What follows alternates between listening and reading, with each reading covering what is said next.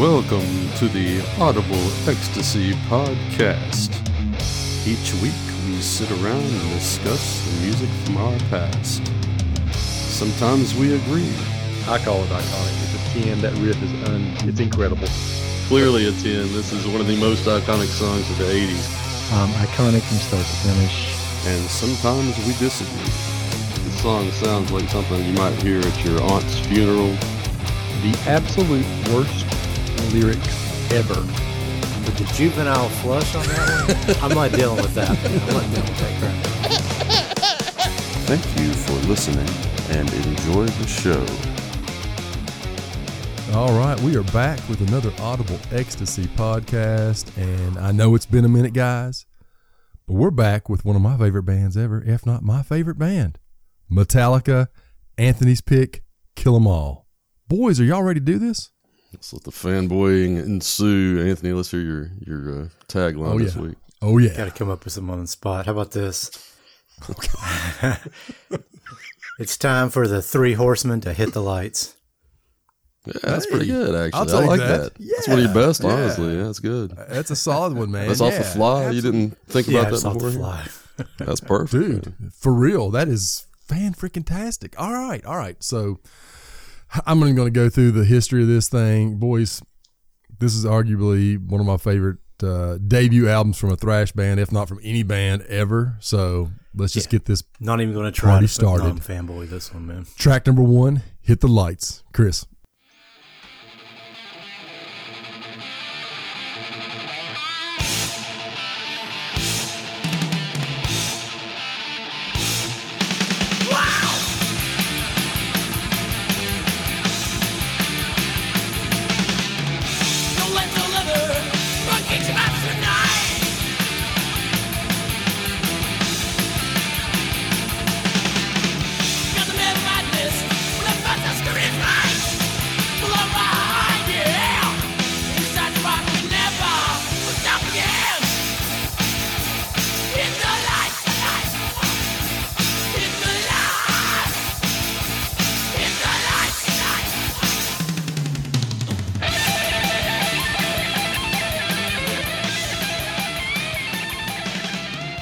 What's the matter, Chris?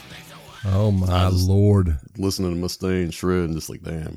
That's not Mustaine. This is Kirk. Okay, This well, there is you go. Kirk. I don't even know. The recording is Kirk. Oh, okay. So the first demo, No Life to Leather, is going to be Mustaine. Well, But the Metal Up Your Ass demo is Kirk, and then, of course, the album is Kirk. So, all right, hit the lights. So, you know you're in for something special from the drum intro and the intro riffs.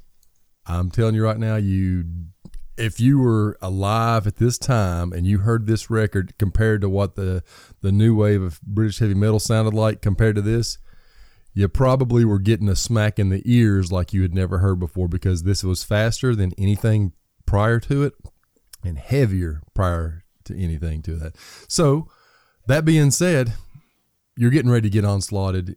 Just a thrashing menace. The song is an absolutely fantastic opening for this record. I can't think of a better song to open the record with. It's not my favorite tune. I did try to check my fanboyism and compare the songs in groups as far as what I feel like would be worthy of 10s and worthy of anything lower. I think this song is excellent.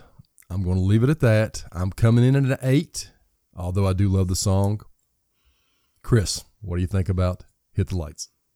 Well, first off, we should clarify. So Kurt was the guitarist on this album?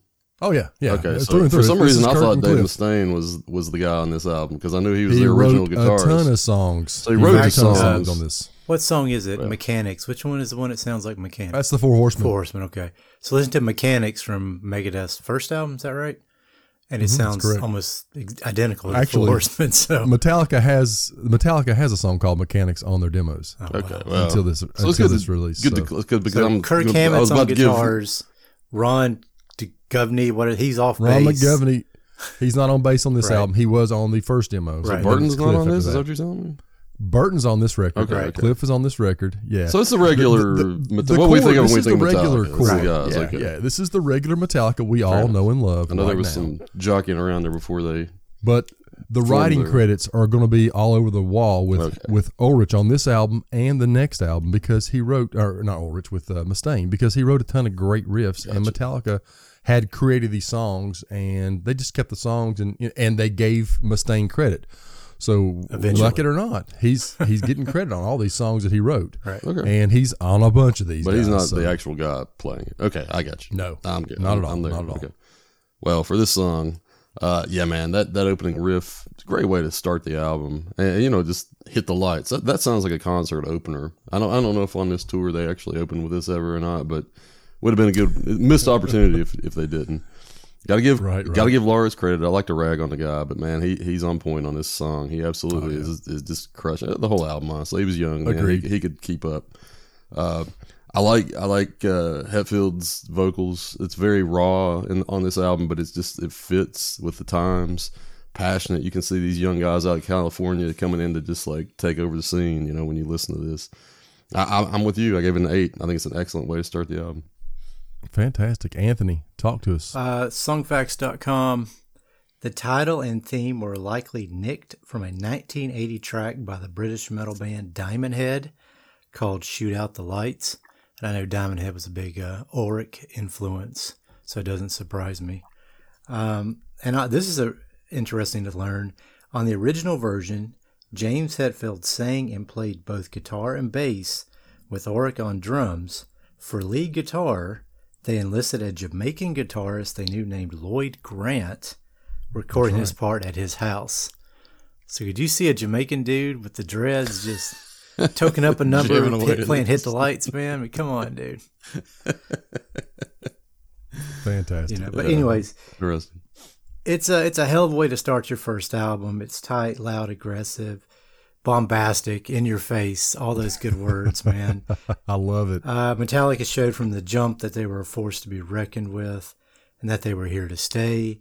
Band is on point, no issues, and I'm going to say this a lot tonight. This is a 9. It's outstanding. Excellent. All right, so let's move it up to track number 2, a little tune called The Four Horsemen. Chris.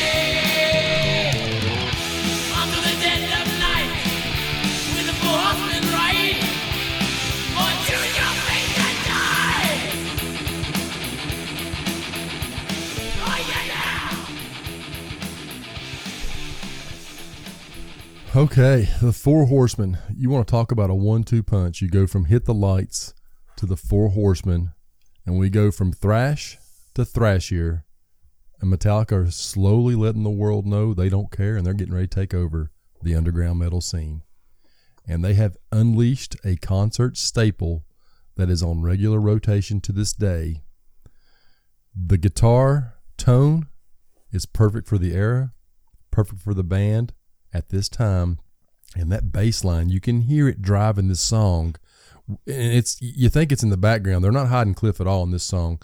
This song absolutely just pounds you for an onslaught for 7 minutes. The breakdown in the middle is what the differentiating issue is between the song Mechanics that Metallica originally did and now what Megadeth does, and then they add that middle breakdown to separate that song, and it is absolutely something you just don't expect, but it's fantastic. This is Metallica perfection. Mustaine's part of this. You love him or hate him, he's part of this, and he will always be part of this song. It's a 10. Chris, Four Horsemen. You didn't leave much meat on the bone, but I'll try. I can't on that one, dude. Cannot do it on that one. I was like, at least give me the breakdown in the middle, but no, you went there too. Sorry. All right, man. Yeah, that riff is just draped in nostalgia for our generation. You hear that and you just know it immediately. The chorus is so singable. I mean, we could all just sing every word of it. You're right about the rhythm section. They're very prominent. Cliff and Lars both just crush it on this song. Just push the song. It's fantastic. The riffs are just iconic. And I love that change of direction halfway through, you know, that where they start doing the time is taking its toll on you. That part is just, yeah, you're right. It's perfection. It's easy 10. There's 2 easy 10s tonight. This is one of them. Absolutely. Absolutely. Anthony, talk to us. Four Horsemen. Songfacts.com. I don't know if you guys have ever caught this or not. And I went back and re-listened to it and I actually heard it. The bit of Sweet Home Alabama in the middle of the song came about after Dave Mustaine had been listening to some Lynyrd Skynyrd. When the band was working on the song, Mustaine played some of Alabama because, as he says, he was being a jerk. His little joke worked, however, and the final product ended up including the bit of the Skynyrd classic. So if you go to the middle section, you can hear it. It's subtle, but it's there if you're listening for it. So yeah, it's dun dun dun dun dun dun dun dun, and it's there. It's perfectly there. Right. Yeah, absolutely. I didn't know that. That's cool though. But now, I mean, that's why it's always. I never put that together. That's what it was. So that is. Yeah, I had heard that story years and maybe years ago. That's why it sounded so familiar to me all these years. Every time I heard it, I was like, that sounds really familiar. But I never knew why. Little Lynyrd Skynyrd for you. But yeah, man, you know, you guys have said what I said. You know, I mean.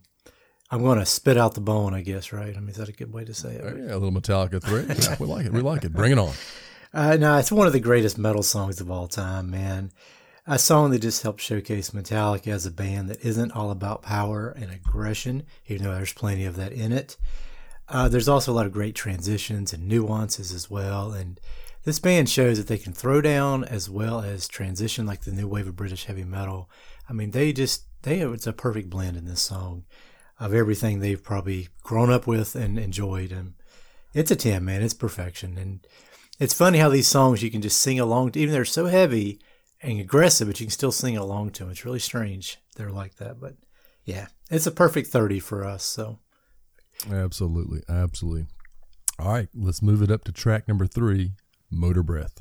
Hit it, Chris.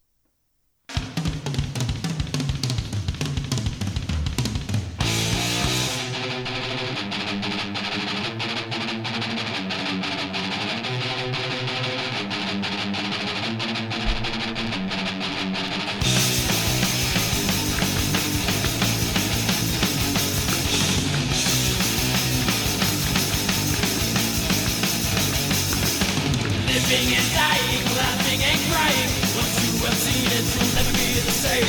Life is a battling, just how it seems. Hard and heavy, it's dirty and mean.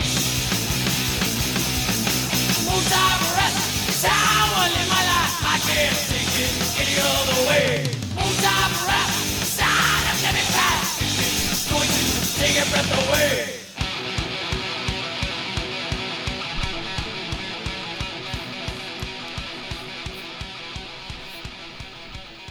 Oh yeah, a little Motor Breath. This is I think this might have been one of the first songs that Hetfield ever wrote, and it is absolutely just a speed demon of a riff. The drum intro, once again, Lars taking over just a little bit, showing his talent for the years at that time, back in 82, 83. I love how this thing has just absolutely evolved into a concert staple. They absolutely kill it almost nightly. They play it quite often, not nightly, but they do play it quite often. I've seen it live quite a few times and it doesn't disappoint. I don't think the song lives up to the quality of the Four Horsemen. However, I still think it's outstanding. I'm at a 9. Chris, your thoughts? Yeah, when I hear this song, I have a few thoughts. I just kind of bullet pointed these things. I didn't want this to drag on too long. Yeah, I did it short too, man. I know we're going to be busy today. But here's my stuff. The song is absolutely full of energy. Opening riff is insane. Raw vocals in a good way. I mean, Hetfield you can tell he's just kind of right at the dawn of his career, and he's just taking off, man. That blistering guitar solo and a really singable chorus on top of that. So I gave it an 8. I think it's an excellent song. Fair enough, man. I'm with you. You can't go wrong there, Anthony. Motor Breath. Song facts. This song was written completely by James Hetfield. It's about people in life who sit and waste time and how they will accomplish nothing, like our podcast. But anyways, Thank you. just kidding. It's the only Metallica song credited solely to Hetfield, so I thought that was interesting. And the band still had their original bass player and guitarist, of course, Ron and Dave, when they did the demo for this song. But by the time we got to this album, it was, of course, Kurt and Cliff. And, I love that drum intro and those crunchy guitars. And once again, Metallica's back to that punching you in the face sound and taking no heavy metal prisoners. It's extremely bombastic. Not just bombastic, it's extremely bombastic. And the band is tight and grooving, no issues. It's a 9. It's outstanding to me. So, I meant to bring this up, Chris, but when we saw the Death Magnetic tour down in Charlotte years ago, when they played this song, and when they were getting ready to play it, Hetfield nodded to Ron McGovney, who was in attendance on the side of the stage. So really? McGovney was there that night.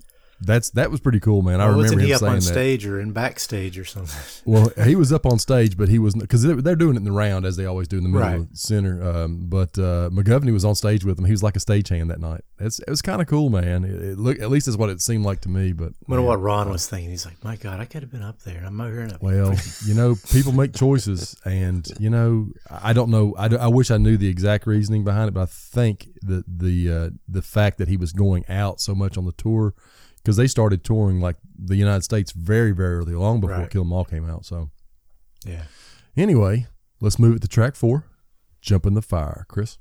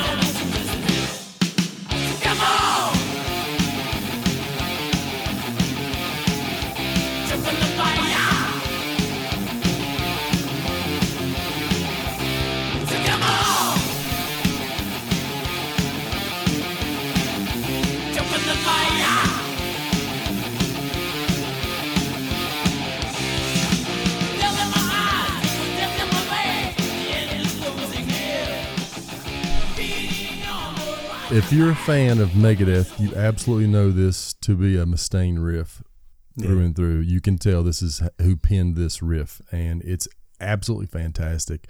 I think the sound on this is, obviously James's vocals, the sound of the early thrash days, the teenage voice screaming.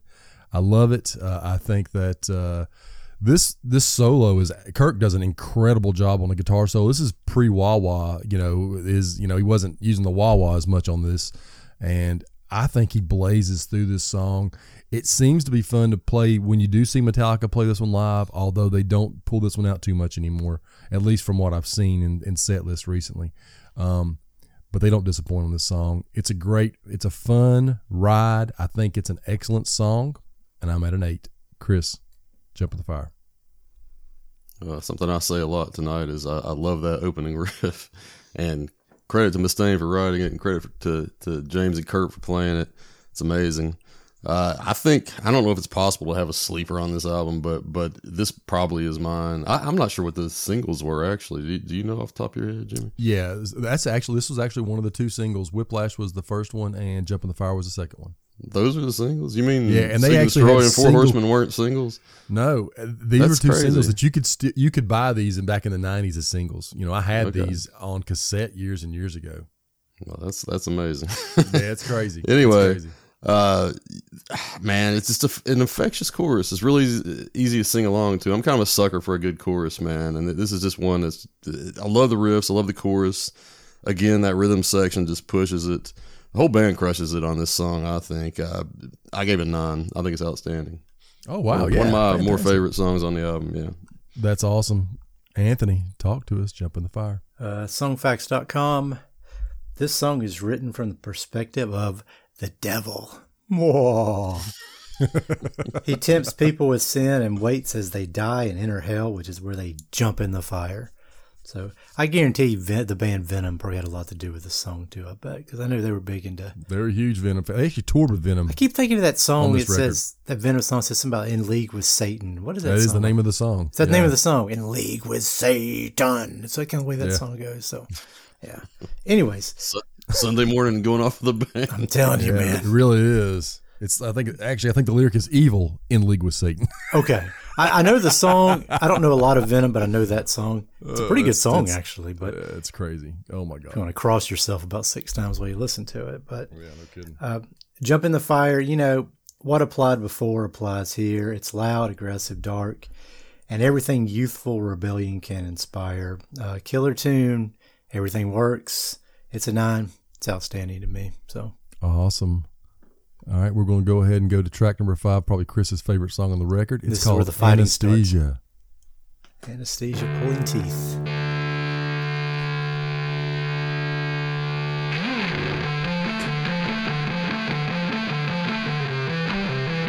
And that's just a master at work right there.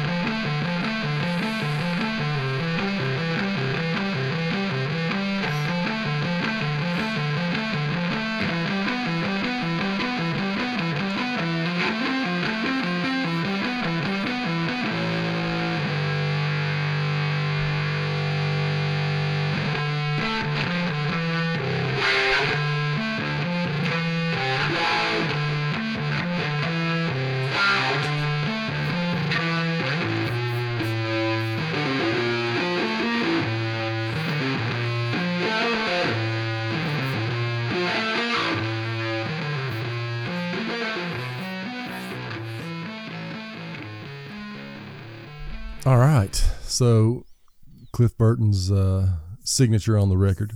I'm going to go ahead and I'll be honest with you. This is not their best instrumental album they've ever recorded. I think there are far superior instrumentals on the Ride the Lightning with Call of Cthulhu, and of course, Master of Puppets Ryan, which is my favorite, one of my favorite songs. I love it. But in reality, I do appreciate all their instrumentals. It's definitely not as good as the next 2 that they do release over the years. It's a bass solo. It's Cliff Burton. That's basically enough said. I think it's good. I don't think it's crazy good. I don't think it's excellent. I don't think anything outstanding. I was joking with Chris the other night about this stuff. I can see where you could skip this song only because it's just not something that I don't think it really matches what's going on in the record. I get it's like a progressive bass solo for him, but it's still good. And I'm at a 5. That's really, I think it's fair to give this a 5. I don't think it's much worthy over than that because he's not playing anything outstandingly difficult. It's not a Les Claypool solo. I don't know. Les Claypool was crazy. Yeah, it's good. It's good. I'm not knocking it, but that's where I stand. Chris, what do you think about Anesthesia? I know what you're doing. It kind of reminds me of, in all fairness, and the song Cathedral by Van Halen, in a way, because it does, it's kind of like Eddie was doing something a little crazy, if you remember at the time. Now, Eddie, I don't mean to bash Cliff. We're talking Eddie Van Halen here. He's like one of the masters, Mount Rushmore musicians of all time. So, it's not that. But, I think it's kind of similar in that they were trying something new. Jimmy, you totally screwed me here because I had a whole bit ready. You gonna slap me? You actually didn't get. I thought you were gonna fanboy the hell out of it. It's okay. I'm gonna fanboy the hell out of it. It's okay. It's okay. So let's pretend. Let's pretend that you just gushed all over over the the song. Hey, pretend I do gave you it a want nine. me to? Hey, Chris, do you want me to go? Because I'm about to fanboy on it. So Go ahead, Anthony. And I'll give the last. because I did give it a 9. Actually, I think it's an God. outstanding song. Let's hear your review first. Well, there is song facts first. Let's do the song facts first. This instrumental track is from Kill 'Em All, of course. It's comprised of a compilation of different solos Cliff Burton had done live and pieced together as a complete bass solo on the album, which is really cool. It's a showcase for Burton's soloing, which is also cool. composition and arrangement skills, as well as influences which include Geezer Butler and Geddy Lee. Also very cool. Geddy Lee, of course. As a bass guitar guy, this song has always thrilled me. I love to hear the bass treated in such a glorious way. And Cliff Burton knew how to handle a bass guitar. This proves it. Also love how it kicks in about halfway through. That's a nice little jam. I gave it a 9. I think it's outstanding. I'm digging it, enjoying it. But I'm a bass guy. I love to hear the bass guitar get a little chance to shine. So, that's probably why I'm a little more favored for it. So, go ahead and hit me with what you got. Hit me with your best shots, Pat Benatar says. So, what can I say that Anthony hasn't already said, guys? It's absolute bass solo perfection. It's a 10. Not Chris's flush of the week. It's absolute self-indulgent drivel that nobody really wants to hear. The people that act like they do are just fanboys. I skip it every time it comes on. Straight flush. It's a 4. It's a meh. That's what There we go. say. Yeah. Moving on. Let's go. I mean, it's awesome, man. I'd love to hear Cliff Burton play bass. He's just an amazing bass guitar. So just watch him in concert sometime, man. He's nuts. In all seriousness, though, I do kind of think it kind of reminds me of Cathedral in some aspects, because I kind of feel like I don't know. This is their first album. I think Cliff was trying some new stuff there. I don't know. Well, like you said, they pieced together concert bass solos to make one cohesive unit. So it was really more just a bunch of little small things he had done. So, but I really like it. But I mean, I like it too. It's just like I said, some things about it, to me, it didn't necessarily fit the record. I can see that, but at the same time, I like the fact you kind of hear the bass guitar used in a way you don't normally hear it. You hear like the screeches on the strings and almost like a guitar at times. It's really kind of neat the way he does all that. So, but. Oh yeah, I agree. It's fantastic. I mean, it's a fun ride. It's a fun ride. I don't skip it every time, but I do skip it. Like Chris said, I don't skip it every time, but I will skip it on occasion because the next song absolutely destroys. Hit it, Chris. Track 6, Whiplash.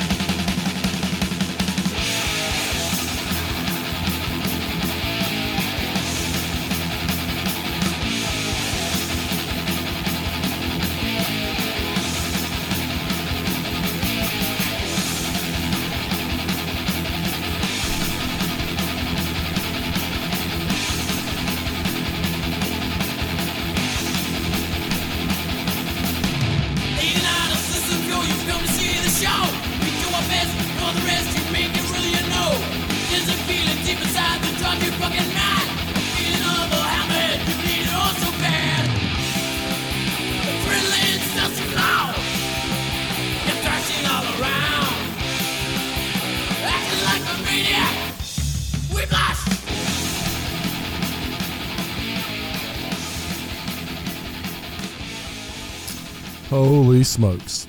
So you go from anesthesia to whiplash, and honestly, this is how you wake a listener back up. And I'm going to tell you right now, this song, way back when I really first started listening to this record, and this when I first got on this record, it was post me listening to Master Puppets first, and then Ride the Lightning, and then getting this record. I wasn't into it at the time. Seeing it played live multiple times over the years, and multiple listens changed my mind about this song, and to this day, this is one of my favorite Metallica songs, and I absolutely love it. This is a headbanging ride that is absolutely awesome. The riff is absolutely spectacular. It's memorable, and it is a fan favorite.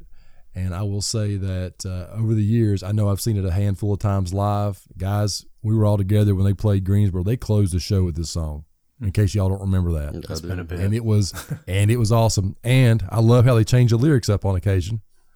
They'll change Whiplash to Dick Rash, and that's hilarious. I love it. I think this is an absolute staple. Through time, this one has become iconic to me. This is Metallica perfection. You guys can argue it. This is a 10. Absolute 10. Chris, Whiplash. Yeah, it's interesting this one didn't grab you right off the bat, to be honest. To me, it feels very infectious and just an easy song to get into.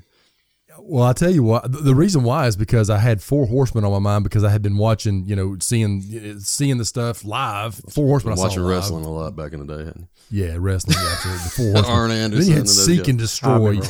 I remember the Four Horsemen. Yeah. No, you had Motor Breath and you had No Remorse, which we'll get to that one in a little while. But those are all killer songs, But this song is absolutely a blazer, and I love it. Love it. It's a good song. I agree 100%. Another one. I say a few things a lot tonight, but it's just facts about this album. It's infectious. It's raw. It's got just high energy power to it. Catchy chorus, solid riffs, easy to sing along to. In the very beginning of that song, I was listening to it the other day, and it almost kind of reminds me of The Devil Went Down to Georgia, the way those drums kick in. You know what I mean? At the beginning of it.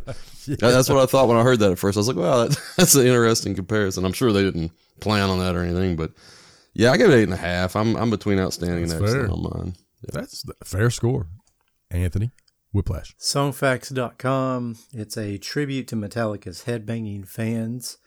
This song captures the feeling of thrashing to the music in concert. Whiplash is a pretty serious medical condition, and enough headbanging can bring it on, causing injuries similar to those sustained in a car accident. Known as metal neck, it can afflict both fans and band members. That's a great name for a podcast, by the way. And it said Slipknot drummers Chris Fain has suffered from it. But metal neck, it's a great name for a podcast, isn't it? That is a good one. Yeah. I know I was watching a bit of Metallica from Russia a few days ago, and my kids were in the room with me, and they were watching Newstead and a couple, I think Hetfield, just throwing their hair around. My daughter's like, how do they do that? Then she started trying to do something similar to it, and I was like, got her. All right, good. The hooks are in. The hooks are in. Was it the 91 concert you're talking about? Yeah, the one that played like for 1 million people in Russia. For 1 million people, yeah. Sandman Holy crap, is dude. just killer on that one. Shit, Harvester is killer on that one. Holy crap. Enter Sandman was just like, the speakers are terrible on my TV, but I could still feel it. I couldn't imagine what a really good sound system would sound like. Dude. Sandman. Killer. But anyways, Whiplash, man, I love how the last song kind of fades into this one. And if you weren't impressed by the ferocious onslaught of this band Metallica by this point in the record, then buckle up. This might be one of their fastest songs. One of them. It's an all-out ear assault, and I love it. I give it a 9. It's outstanding, but I'm going to bump that to a 10 and give it a perfection too, because after listening to Whiplash in my speakers just now, it got me, man. So I'm going to bump this one to a 10. So I told you I was going to fanboy. I tried to control it, but I cannot do it. I don't care, man. So this is, in fact, I'm going to ask that question if you remind me later what you guys would rank in maybe your top 5 Metallica albums. Be curious to hear what they are. So I can definitely do so. So yeah, man. All right. So let's flip this record over. Track number 7, Phantom Lord. Chris.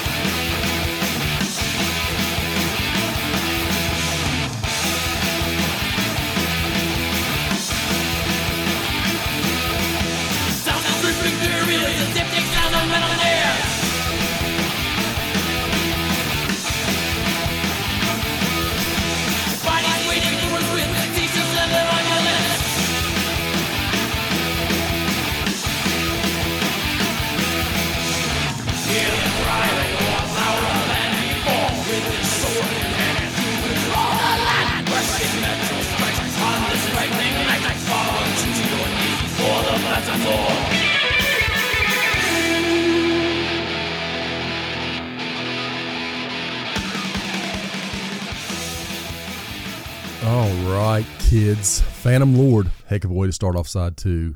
I mean, this song is a riff fest. It's fast. It's probably one of the riffiest songs they've got on there. And this is the first taste of James's religious background and putting in biblical meanings into songs. Talking about the Phantom Lord being God not being visible and going through and annihilating, like, how basically how King David and King Saul were able to take over the land back in the day with the Phantom Lord. Nobody could see him, but they were all powerful because of God. So lyrically, Hetfield, he uses this a lot. We'll hear it, Creeping Death, on the next record for sure. But man, this song is fantastic. I love this one. Heck of a way to start this second side off. I think it's 8. It's excellent. That's where I stand. Chris. Yeah, it's a solid tune on the back half of the album. It's kind of middle of the road for me, if I'm being honest. Okay. Listen, middle of the road for these guys is exceptional for another band. True, it's just, true. That's there's only so much when it comes to Metallica. But the part, there's a part in the song there where it breaks down and builds back up, kind of in the second half of the song. That's a really neat part. Guitar works very solid on this song. I guess I don't know if those are Mustaine's riffs and Kirk doing them or what, but it's excellent. I gave it a 7. I think it's very good.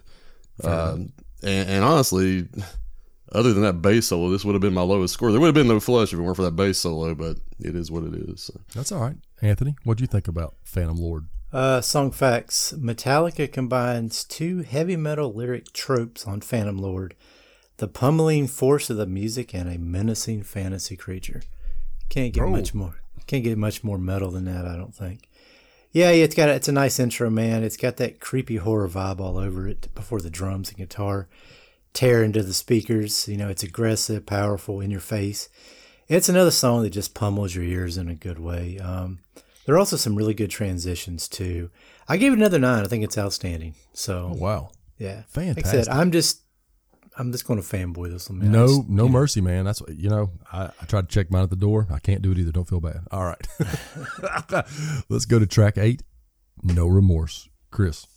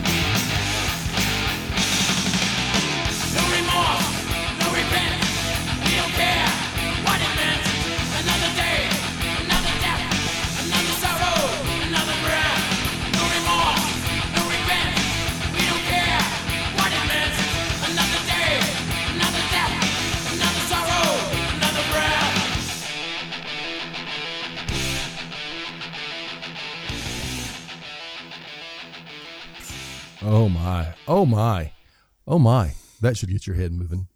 Fantastic. One of my favorite songs off this Metallica record. One of my favorite songs from Metallica. Seeing them play this live is an absolute joy. Lyrically, this is great. It's pure anger for a young teenager. And lyrically, it's comical this day and time, but man, when you were 18, 19 years old, you hear this, it absolutely makes you want to thrash, fight, headbang, whatever. I love this song then. I love this song now. I think it's somewhere between outstanding and perfection. I'm at a 9.5. Chris, No Remorse. It's definitely a headbanger. We're all sitting here just like banging our heads listening. Yeah, man, the riff's fantastic. Again, I say it all the time on this. I love the raw. It's just a rawness to his vocals, but it's perfect, man, for what it is. Chorus is great. Love that breakdown. Hetfield and Hammond are both just killing it on this song, honestly. I'm probably a little low. I said 8.5, but I think it's between excellent and outstanding. That's fair. I guess I'll stick with what I got there. That's fair, man. That's fair. I am up to a 9. This is outstanding song. All right. Bumping it to a 9. Anthony, talk to us about No Remorse. Yeah, I think it's one of my favorite things about this album is the rawness in it. You don't get a rawness in Metallica like this after this, really. It gets a little more polished and a little more... You're right. Powerful. It's just raw power. This is pure raw energy. You're absolutely right, guys. Which there's nothing wrong with polish. They just grew up a little bit and got a little more money and probably better studio and better producers or something. But there's a youthful energy here that you just don't hear in their music much. And that's one thing I like about this one so much. But I'm not sure James could screech like this today. He tries and he does okay, but he can't do it like he used to. No, sir. But, no, sir. His vocals are very good still. Oh, it's yeah. just he's molded it a bit. But he has to. We'll get to that in the next section here. But they've been smart. They haven't tried to keep their youth. They've actually tried to adapt their music to their age, which has been very smart. A lot of bands need to try and do that. I agree. No remorse, man. There's no facts on this one. It's the only song with no facts I could find for anything. I looked at Wikipedia. I looked at song facts. Oh, wow. Nothing. So I don't know why. I guess it gets no remorse. I don't know. But, it's just a sick groove to lead this song off before that guitar annihilates the speakers. And once again, Metallica is on point.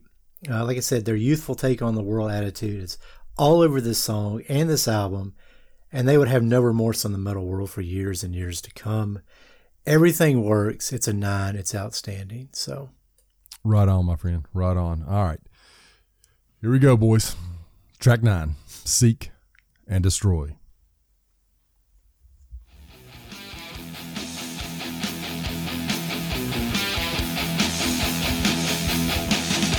Scanning the scene in the city tonight. We're looking for you to start up a fight. There's an evil feeling in our brains, but it's nothing new. You know what drives us to say, running on our way out. You will be tired for 1,000 deaths. Running on our way out. You will be tired for 1,000 deaths. Searching, seek and destroy. Searching, seek and destroy. Searching, seek and destroy. Searching, seek and destroy.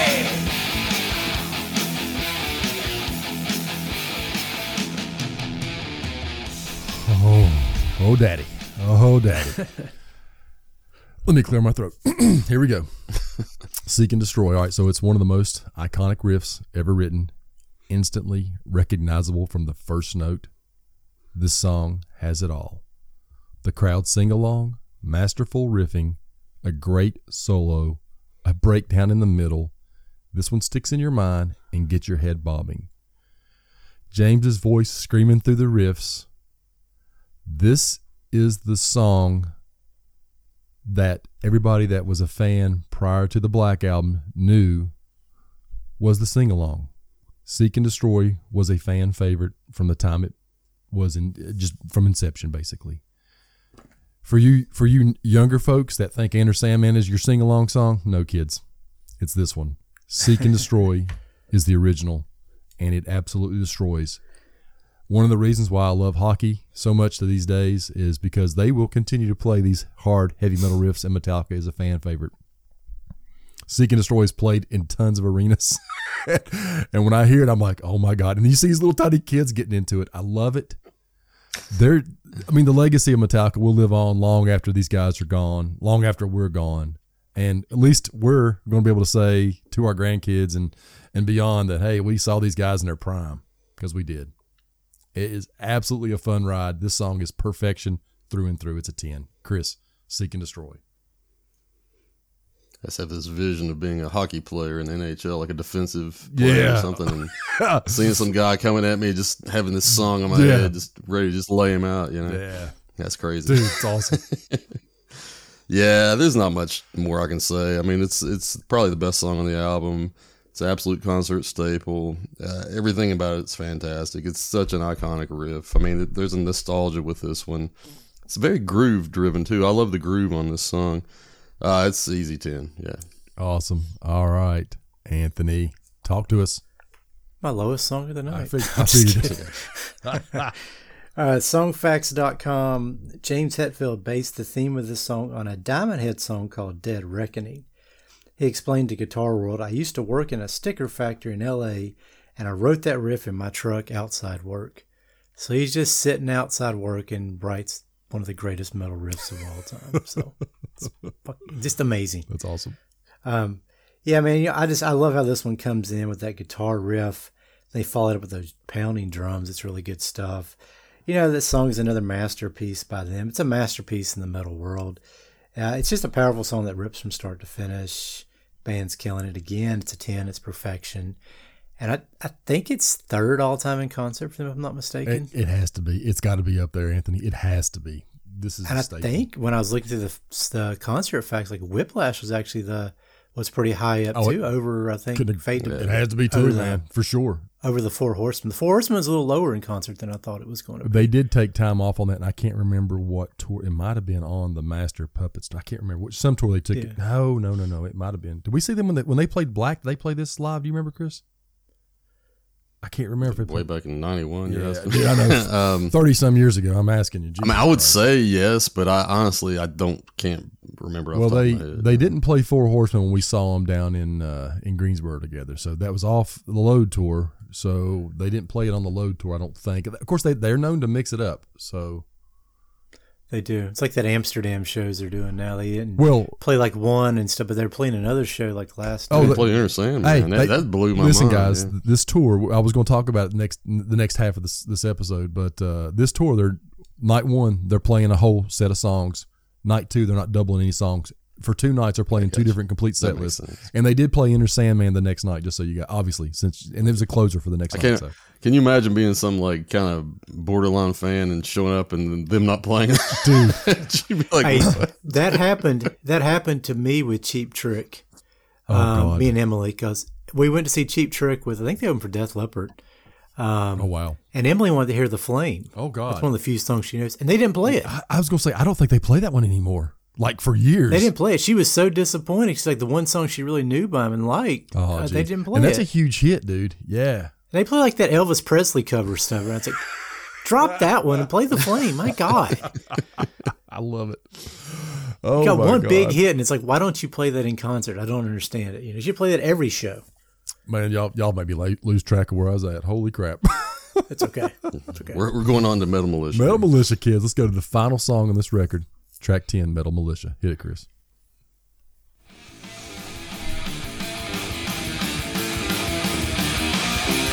Thunder and lightning, the gossip revenge, senseless destruction.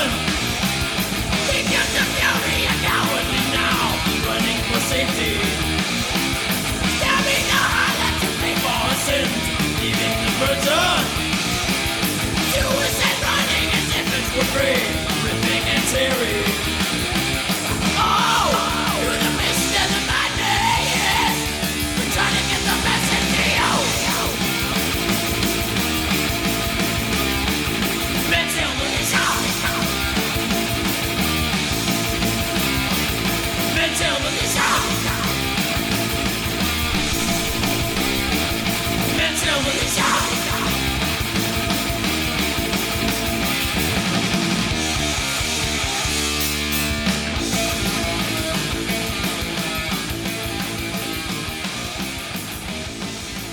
All right, so Metallica closes out this incredible album with another Mustaine-written riff. I will say, Metallica knows how to close out records, guys. I mean, it's tough to follow the monster song that is Seek and Destroy, and it's hard to put in your mind that could this be better, and it's not a better song. Arguably, they really could have opened with this record, or opened this record with this song. In theory, because it's the Metal Militia, it's the onslaught, which you're getting ready to get through. However, I mean, the only way you can follow Seek and Destroy is to put out something fast and thrashy, and that's what they've done. They go balls out on the end song. This one is so fast and so thrash and so riffy that it really shows the fire and rage this band had back in 82 and 83, probably even 81. I can't remember what year this was written, but it had to be in that time frame. I mean, this one may not be as memorable as the rest of the record, but it is a fantastic way to close out. This is my lowest rating on the night. This is going to be a 7, guys. I think the song is obviously, I think it's great, but that's it. I mean, coming off of Seek and Destroy going into this, I can't argue that score for myself. So, Chris, Metal Militia. Yeah, I think it's a solid closer. Again, Hetfield's got those raw vocals, man. It's very raw in this song, it feels like. For sure. Rhythm section's really pushing the song. Blistering guitar solos. Man, I say the same stuff on a lot of these songs. I will say when I was kind of like balancing the music beforehand, I was testing a few clips. I played this one and I played Hit the Lights back to back. They almost sound identical, the riffage in both of those songs. Yeah. I gave it a 7.5. I think it's a solid closer, but I'm kind of with you, man. It's there's nothing weak on this album, but it's one of the, it's not what it was the previous song. Let's just say that. I mean, it's Absolutely. but it's raw, and it shows where they were in that time. And yeah, I mean, 7.5 between great and excellent. So I mean, that's not an insult. Absolutely. Anthony, talk to us. Song facts. In this song, Metallica rally the troops, joining their fans to form a metal militia ready to take on the world. It's one of the earliest Metallica songs, and while the lyrics are a bit uneven, the metallization of your inner soul, the message comes through. Musically, it's a burst of feral thrash metal that shows off the sound they were refined to become the biggest metal band of the era. And I can't really argue with that much at all. I think it's a hell of a way to end an incredible debut album. And I know I said one of the songs before was one of their fastest. I think this is definitely one of their fastest. It's ridiculously fast. It's ferocious in its power and intensity. And you can't ask your band to close out an album any better than this. It's a 9. It's outstanding again for me. So Awesome. And now to close this out, to give my final thoughts, I did narrow this down because we have a little discussion coming on about the new record. I think my overall assessment of this album is simply this. This is a snapshot in time for one of the greatest rock/metal bands of all time. It's a primitive taste of excellent songwriting, excellent guitar riffs, and catchy tunes. There was no way that the world was ready for what James, Kirk, Lars, and Cliff had to offer in 1983. And this album really did prove that heavy metal fans needed something that was faster and heavier. One of, if not the best debut albums I've ever heard from a thrash band.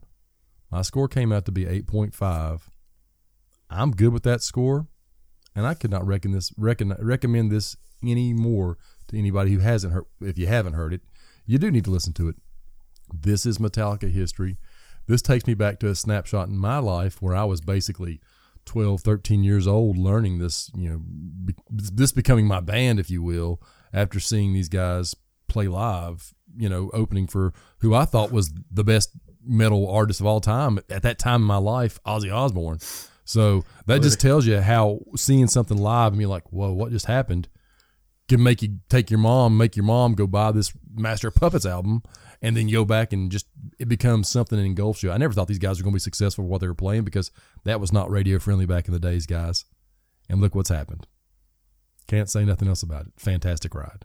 Chris, final thoughts. That was a good pick, Anthony. It definitely held up in our memory. I mean, this was almost like shooting fish in a barrel this week because we all know this album very well to begin with, right? Right. But you know what's amazing? These guys were a bunch of teenagers when they did this, man. I mean, that's insane. I think of the teenagers I know right now, and they're a bunch of. There's no way those guys could do something like this. It's just, it's amazing. These guys are only about 10 years older than us. So you think about that, and we're all 50. I know. That means we were, what, 10 or 11 at this time? And that means they're like right around 18, 19, 18, 20. man. But just knowing like the typical teenager and them putting together something like this is just, I mean, there's some genius behind it. There really is. Because they almost, there's almost like Nirvana comparisons. I mean, they're blazing their own path, man. They're not copying anybody. They're doing something completely new that everybody else starts copying down the road. But, you got bangers like Four Horsemen, Seek and Destroy. I'm kind of shocked that neither one of those were singles when Jimmy was like, no, it was what, Jump in the Fire and Whiplash. I mean, which are also two fantastic songs. Right. But this was absolutely the start of something special. And it's historical. There's a historical relevance to this album because it kind of just started a new genre when you get right down to it. I'm sure there were other people ahead, but like to make it mainstream like it became, it's Metallica that did it, and this is the beginnings of that. My score was 8.2, and for the historical relevance, I'm gonna bump it to 8.5 as well because I think that's probably a fair score for this album. All right, fair enough. Anthony, your final thoughts. I wrote this album as it ages, and I age, continues to rise up in the ranks of some of Metallica's best work. It's full of piss and vinegar and aggression, and this album showcases a band hungry for success and hungry to take over the metal scene, and that they did. Lars is killing it on drums, Kirk is shredding like a madman, James sounds amazing on vocals, and Cliff shines on the bass guitar in a way few bass guitarists ever have. if there is a Mount Rushmore heavy metal bands, Metallica deserves to be on it. And I stand by that because they certainly changed the whole landscape. My final rating is 9.2. And of course, I stand by that one easily enough. This is one of the greatest heavy metal debuts of all time. And this will lead into that discussion. I want to just real quick. It's probably a top 5, if not top 3 Metallica album for me. So I've kind of got my list in my head, but I was just curious what you guys, if you were ranking maybe your top 5 Metallica albums, what would they be? All right, brother. I'll go first. Chris, I'm going to start it out. Number 1 for me is going to be Master. Number 2 for me is going to be Ride. Okay. Number 3 for me, and this is where some folks will think I'm crazy, Justice, man. Justice is just a powerhouse of an album. Number 4 for me, I'm probably going to get a little hate on this, but I'm going to go ahead and say the Black Album's number 4, and then number 5 is going to be Kill. Okay. That's how I rate them. Chris? Well, yeah, definitely Master 1, Ride the Lightning 2. It's I'd tough, say, isn't it? It's tough. Well, I'd say Black has to be 3 for me. I Okay. think even though they changed directions, it was such a, and I'm trying to think of like It's historical. bombastic. Yeah, I mean, Use Anthony's word. bombastic. It is bombastic. It's I a mean, heavy album, too. I'd say Kill 'Em Out all at 4 and Load at 5. Oh, wow. I'm not sure Justice wow. falls So in my top 5. Yeah. dude, I've always loved the Justice stuff. Hey, you know what? Kind of like It's how we all Load hear. and Reload kind of like fall into the same boat for me. So I'm going to say Those are really- Load/Reload, even though it's like 100 songs. But Those are really good albums. Though. Solid I went albums. back and listened to I those recently. They get some hate, but they got really great music on those. Dude, it was just the change in the time. the That's all lack it of was. bass Good stuff. guitar in Justice just See, that's the way what a they lot of treated people say. Newstead just Chris rubs me yeah, raw, man. A lot of people say it, dude. I agree with you, but I love that. They're just the raw edge. I mean, there's some awesome tunes on that too. So Yeah, killer. See, for me, it's Master of Puppets, like you guys, because that's my first album by them in '86. I it's still all remember of ours. getting that cassette tape. What's that? I think it's all of ours. It's an absolute is. masterpiece, man. There's just no It way is. around it. But see, Justice is probably 2 for me. Oh wow, I've yeah. always been a fan of Justice. Kill 'Em All is 3rd, Black, and then Ride the Lightning. That's my top Nice. 5. See, we're basically really close to. I mean, Chris throws in Load, which is a fantastic. It's good. Like, you hate it, love it or hate it. It's a great album. I hate to be the person who just does the first 5, but their first 5 really are their Solid. pinnacles. They really are. And then, so good, but so good.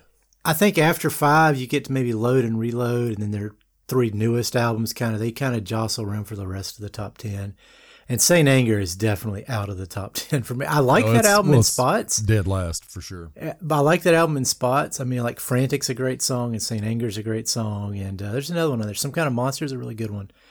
But it's that drum sound. It just really That's what hurts that album so much. I argued that point on. I did a video review of the 72 Seasons there last week, and on the YouTube channel, and I argued that, talked about how Saint Anger is just the one album that if they would remaster that, re-release that with normal drum tone, it'd have some bangers. It would have some Saint bangers, Anger dude. could be one of their top 10 songs. That song is amazing. Oh, it's a great song. It's a great song. Even with the drums, it's still amazing. Some Kind of Monster is a good song too, lyrically. I mean, it's great. All right, Yeah. nonetheless. But All right, so let's do this. Let's do this final section, guys. This is the bonus part of the episode. We're going to just briefly discuss the latest release, 72 Seasons. This record just released a few weeks back. We're talking about April 14th, and we're recording this as of today. It's April 30th, so we've had basically 2 weeks to listen to this record. As you guys know, it's Metallica 40 years later. it's crazy. Isn't it? Who wants to go first? I Let mean, me get mine out of the way because All right, you guys are Chris, probably much go more ahead and- detailed than me. Go ahead and kill it, Chris. I listened to it maybe 2 times all the way through, so I don't have like a seasoned kind of polished but I will say, kind of the impressions I got of it, it's a very good album. Kind of reminds me of the way AC/DC did that last album we reviewed a while back. You know, a lot of bands like, and I know Anthony disagrees with this, but you know, some of these '80s bands, man, they keep churning out new albums. And it's just like nobody really wants to hear this stuff, man. These guys buck the trend on that, and as AC/DC did on their album, it feels Relevant. fresh, and it doesn't feel, you know, it's So to me, it kind of has a lot of that. I mentioned Load and Reload were right there. To me, it feels similar to those albums. It's very groove driven. James's vocals. He's adapted those vocals to something that's, I don't know. It's current and it's relevant and it sounds good, and it's not like the thrash stuff in the past, but doesn't need to be. They've kind of molded their sound to something, like I say, a little more heavy groove, but it's not thrash. And it does reminds me a lot of the stuff from the 90s. And I like the fact, Jimmy, you were showing the playlist from a recent concert. They might have had 2 songs off this album, right? I mean, they know they're not going to overwhelm the crowd with a ton of stuff off the new album. We'll sprinkle in some good songs, and there are some good songs on that album. And then we'll just play the hits. And that's exactly what these bands need to take note. Don't throw out stuff nobody wants to hear. Yeah, when you're, don't oversaturate it with the new stuff. Exactly. Yeah. So that's pretty much my take on it. I feel like, and I do think Hetfield is a master at, his vocals, that was raw stuff we just listened to, right? This is more polished, but he doesn't strain his vocals, but it fits his wheelhouse and it rocks, and he knows how to use it to his advantage. And a guy like John Bon Jovi, I don't know if he's capable of that, or Axl Rose, or some of these guys that just don't have the pipes anymore, man. Maybe Axl's okay. I mean, there's times he sounds rough, but, like Hetfield doesn't do that. And even when he sings the old songs in concerts, he kind of puts his new spin on it, and it sounds fantastic. So, this album is really good. I thought it was solid start to finish, and I'm sure I'll listen to it a few more times, but I'm not sure it's something I'm going to listen to all the time. It's sure. Just, I appreciate it for what it is. Have you happened to listen to their other ones, Death Magnetic or Hardwired? I've listened to Death Magnetic a couple of times. I don't know, Hardwired, I don't believe so. Yeah, anyways, wow. Well, you want to go, Jimmy? I'll go ahead and go. Obviously, as most people listen to this thing, and you two know, this is one of my favorite bands, if not my favorite band. Got this thing, listened to it tons of times. I feel like this album's a grower. When my first listen, I thought, yeah, this is pretty good. A couple songs outstanding in my ears. But the more I listen to it, the more it starts becoming familiar. Obviously, the more you listen, the more you'll start appreciating things. Songs start to stand out more so. I think the opening song, 72 Seasons, is an absolute banger. Killer tune. I think I will say this. My only complaint is this thing is a long, long listen. You can get some listener fatigue on this because it is 77 minutes. I feel like they could have dropped 2 or 3 tunes off this, make an 8 to 10 song record and shelf those other songs that aren't as strong and maybe develop them more, or just save them for another album because, look, they're not getting any younger. These guys are all 60, roughly. Hetfield will be 60 this year, and he's the master riff writer. So let's save some riffs. Let's get one more good album out before you guys call it quits. I hope. I don't know, but 72, like I said, 72 Seasons. Shadows Follow is a great song. I think You Must Burn is the sad but true of this record. Great tune. Lux Eterna, fast one. Crown of Barbed Wire, that bass solo at the beginning, or the bass at the beginning, it's very bass heavy, and you got Lars banging his way along there with Rob. I think Rob's getting to showcase some of his talent song on this record as well. I love If Darkness Had a Sun. That riff, just that got my head banging. But then Too Far Gone, it's okay. Room of Mirrors, okay. Inamorata, that song I was complaining about, but it's slowly growing on me because it's an 11-minute song. I think they could have possibly cut that down. But, that being said, Chris is right. This is a good listen, if not very good listen. I don't even know what my score would be because I didn't really break it down. But I think it is well worth your time to give it a shot. And I will say this. There are going to be some Metallica purists that absolutely crap on this record because it ain't Kill 'Em All Part 2 or Master of Puppets Part 2. And they're never going to do that. Get it out of your head. I was that guy when Load was released and Reload was released. But I realized things change. These guys adapted to the sound. And let's face it, that's why they're one of the biggest bands in the world right now. These guys can no longer play in your local venues anymore. They have to play in stadiums. So think about that for a minute. And if that doesn't make you think, well, they're doing something right, because they're doing a lot of things right. They don't care. They play what they want. They do what they want. and they've released a pretty darn good album. That's my final thought on that one. Anthony, what'd you think about 72 Seasons? They could do take a few songs off and do like a Beyond 72 Seasons, like it did Beyond Magnetic, where they released those that 4 EP. songs or something like that. Maybe put that little EP out later on, because they made like the very last song they could put on that, cut down on that. But I love that last song. But it's an incredible album from start to finish, and I keep kind of comparing it to Iron Maiden's new album because it's the length again. I've listened to this like 3 times in its entirety because it's so long. Now the singles I've listened to a bunch. I've wore those out. Yeah. But if I had to pick one little gripe, it's like that hour and 17 minutes it really, you got to put some time into it. Like with Iron Maidens, you really got to put some time into it. It's well worth the time. Don't get me wrong. I think both those albums are great. But it's funny how last year, 3 bands that I really enjoyed, Def Leppard, Iron Maiden, and Metallica, within the last 2 or 3 years have put out new albums. 2 of those are talked about quite frequently. One of those isn't. And that's Def Leppard's new album, which was a really good, solid album that it's a shame they don't get a little more love for. But anyways. See, I'll be honest with you, Anthony, but Def Leppard, in my mind, is not doing it right. They're not. Exactly. They're trying to recapture their 80s stuff instead of moving forward. Yeah. Well, I think that's part of the thing I was going to say about with Metallica and Maiden that I love is that they don't give a shit. Yeah. They're like, this is us. Make it love current. it, hate it. Metallica. Love it or hate it. That's exactly right. Maiden even will play entire albums, new albums, like A Matter of Life and Death. They play that entire thing from start to finish in concert on tour. Yeah.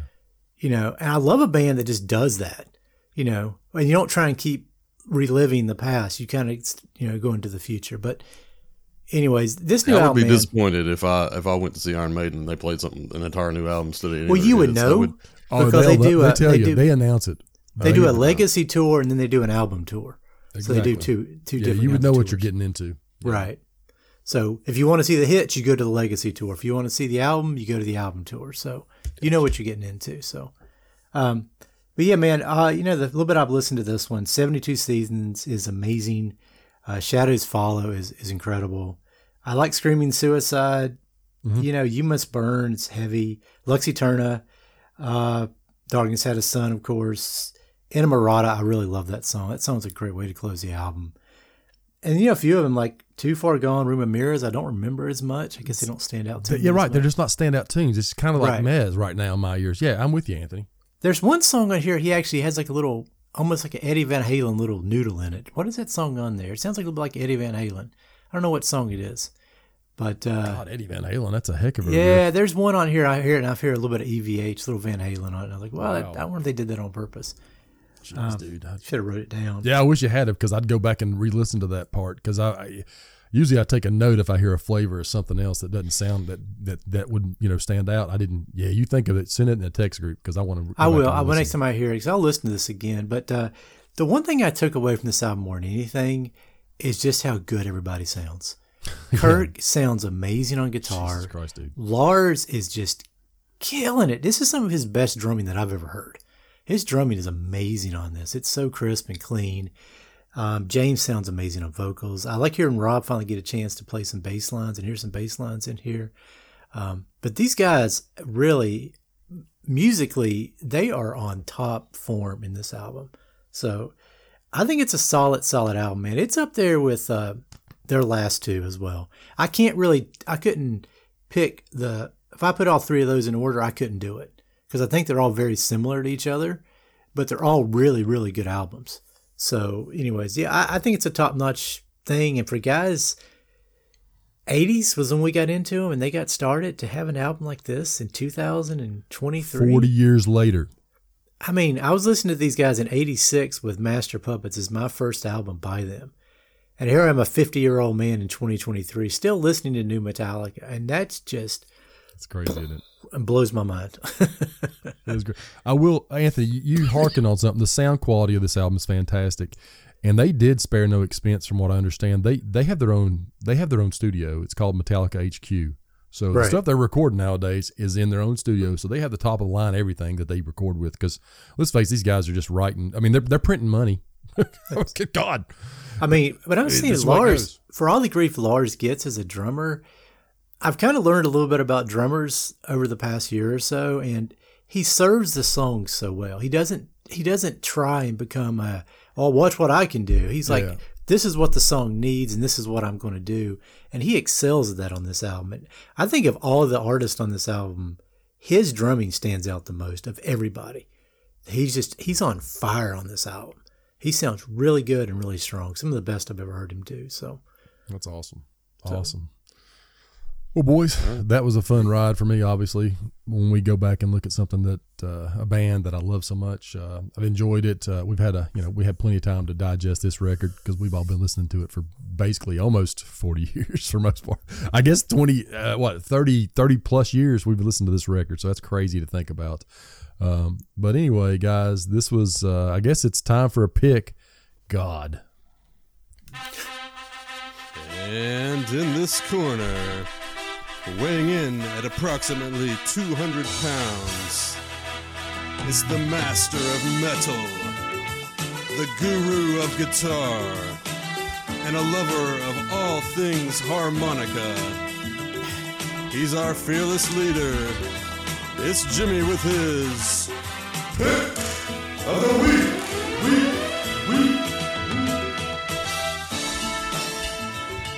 All right, guys. So I don't. This is going to be weird. I've got like a handful of records that I want to review. We just got finished Metallica, so I'm not going to go heavy. I'm going to give you guys an option. I've got 2 blues rock choices, or I got a classic rock choice from the 70s. What do you guys want to do? And the 2 blues rocks are modern blues rock from probably the late to the early 2010s to 2015. And then the classic rock that I want to review is from 72-ish. classic rock. Okay, classic rock. I mean, I'm a blues rock guy, but whatever you want to do, man. I mean, if you guys want to do the classic rock, I'm good. I'll go ahead and throw it out. All right, Santana Abraxas.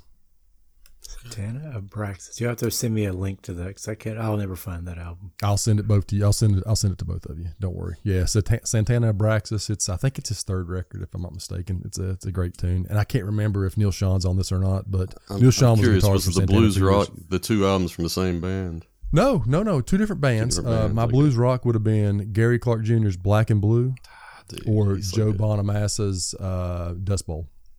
Gotcha. So that's my 2 blues rock. I knew that Anthony's aversion to modern music would Actually, no, I don't have a version Immediately. of modern music. That's okay. I just can't find a lot I like in modern music. I don't have a version to it. I just can't find a lot to Well, get I mean, into. those 2 picks are on my list. I didn't know which way to go Gary Clark because Jr. is fantastic, man. I mean, yeah, that's Gary Clark's it's a great guitar-driven album. stuff. Great album. Yeah, dude, anything like that. But the Bonamassa and the Gary Clark are 2 I'm not blues familiar rocks with that I the other love. guy. Yeah, I think you guys may appreciate both those records. But anyway, we'll do a classic 70s record, Santana Abraxas, and I do love some Carlos. So, all right, guys. Anthony, what do you got going on this week? Song Lines and Tan Lines, Desert Island Challenge with Mark Evans of Sandbar Comedy. So I did a little interview with Mark. He found my Turning Around episode, and then we started chit-chatting, and brought him on the podcast. So we talked about his comedy and everything, and did his Desert Island Challenge. So anybody who ever wants to take the Jimmy Buffett Desert Island Challenge, songlines and tanlines at gmail.com. If you can pick 5 Buffett songs and 2 Buffett albums. Good Lord, Would I love could to pick 2 just, Buffett albums. Yeah, we all could do that so easily. I won't bring you on the podcast, but I would love to hear your answers via email, and I'll read them out on the podcast. So Fair enough. All right, and guys. I want to throw out a movie recommendation, Smile. If you guys want to mess your stuff up today, go watch Smile. Yeah. I remember you talking about that last week, dude. I am going to watch that. I just watched that. I just watched the crap. I watched Megan too. I was telling you about that movie. It was actually pretty solid. It was a pretty good movie, man. Do you know who Is that about, like, Spider a little One is, doll Jimmy? or something? I don't think so. Yeah, it's about a doll, Chris. You know who I've Spider seen One it is? I for- think he's Rob Zombie's brother. Oh not yeah. mistaken. Is his name Spider One? I know it's Spider something, but Anyways, I saw his newest movie, Bury the Bride, on Tubi as well. And it's a pretty solid little ride. So Really? it's got a wicked twist in it. did So- Rob Zombie produce it? No, but it's got a very Rob Zombie feel to it. Okay. He's done 2 movies that have been pretty good. Allegoria was the other one. I like that one too. It's on Shudder.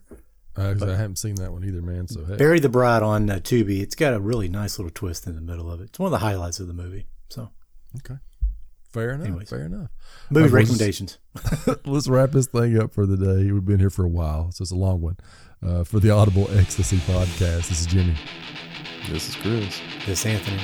And this is it.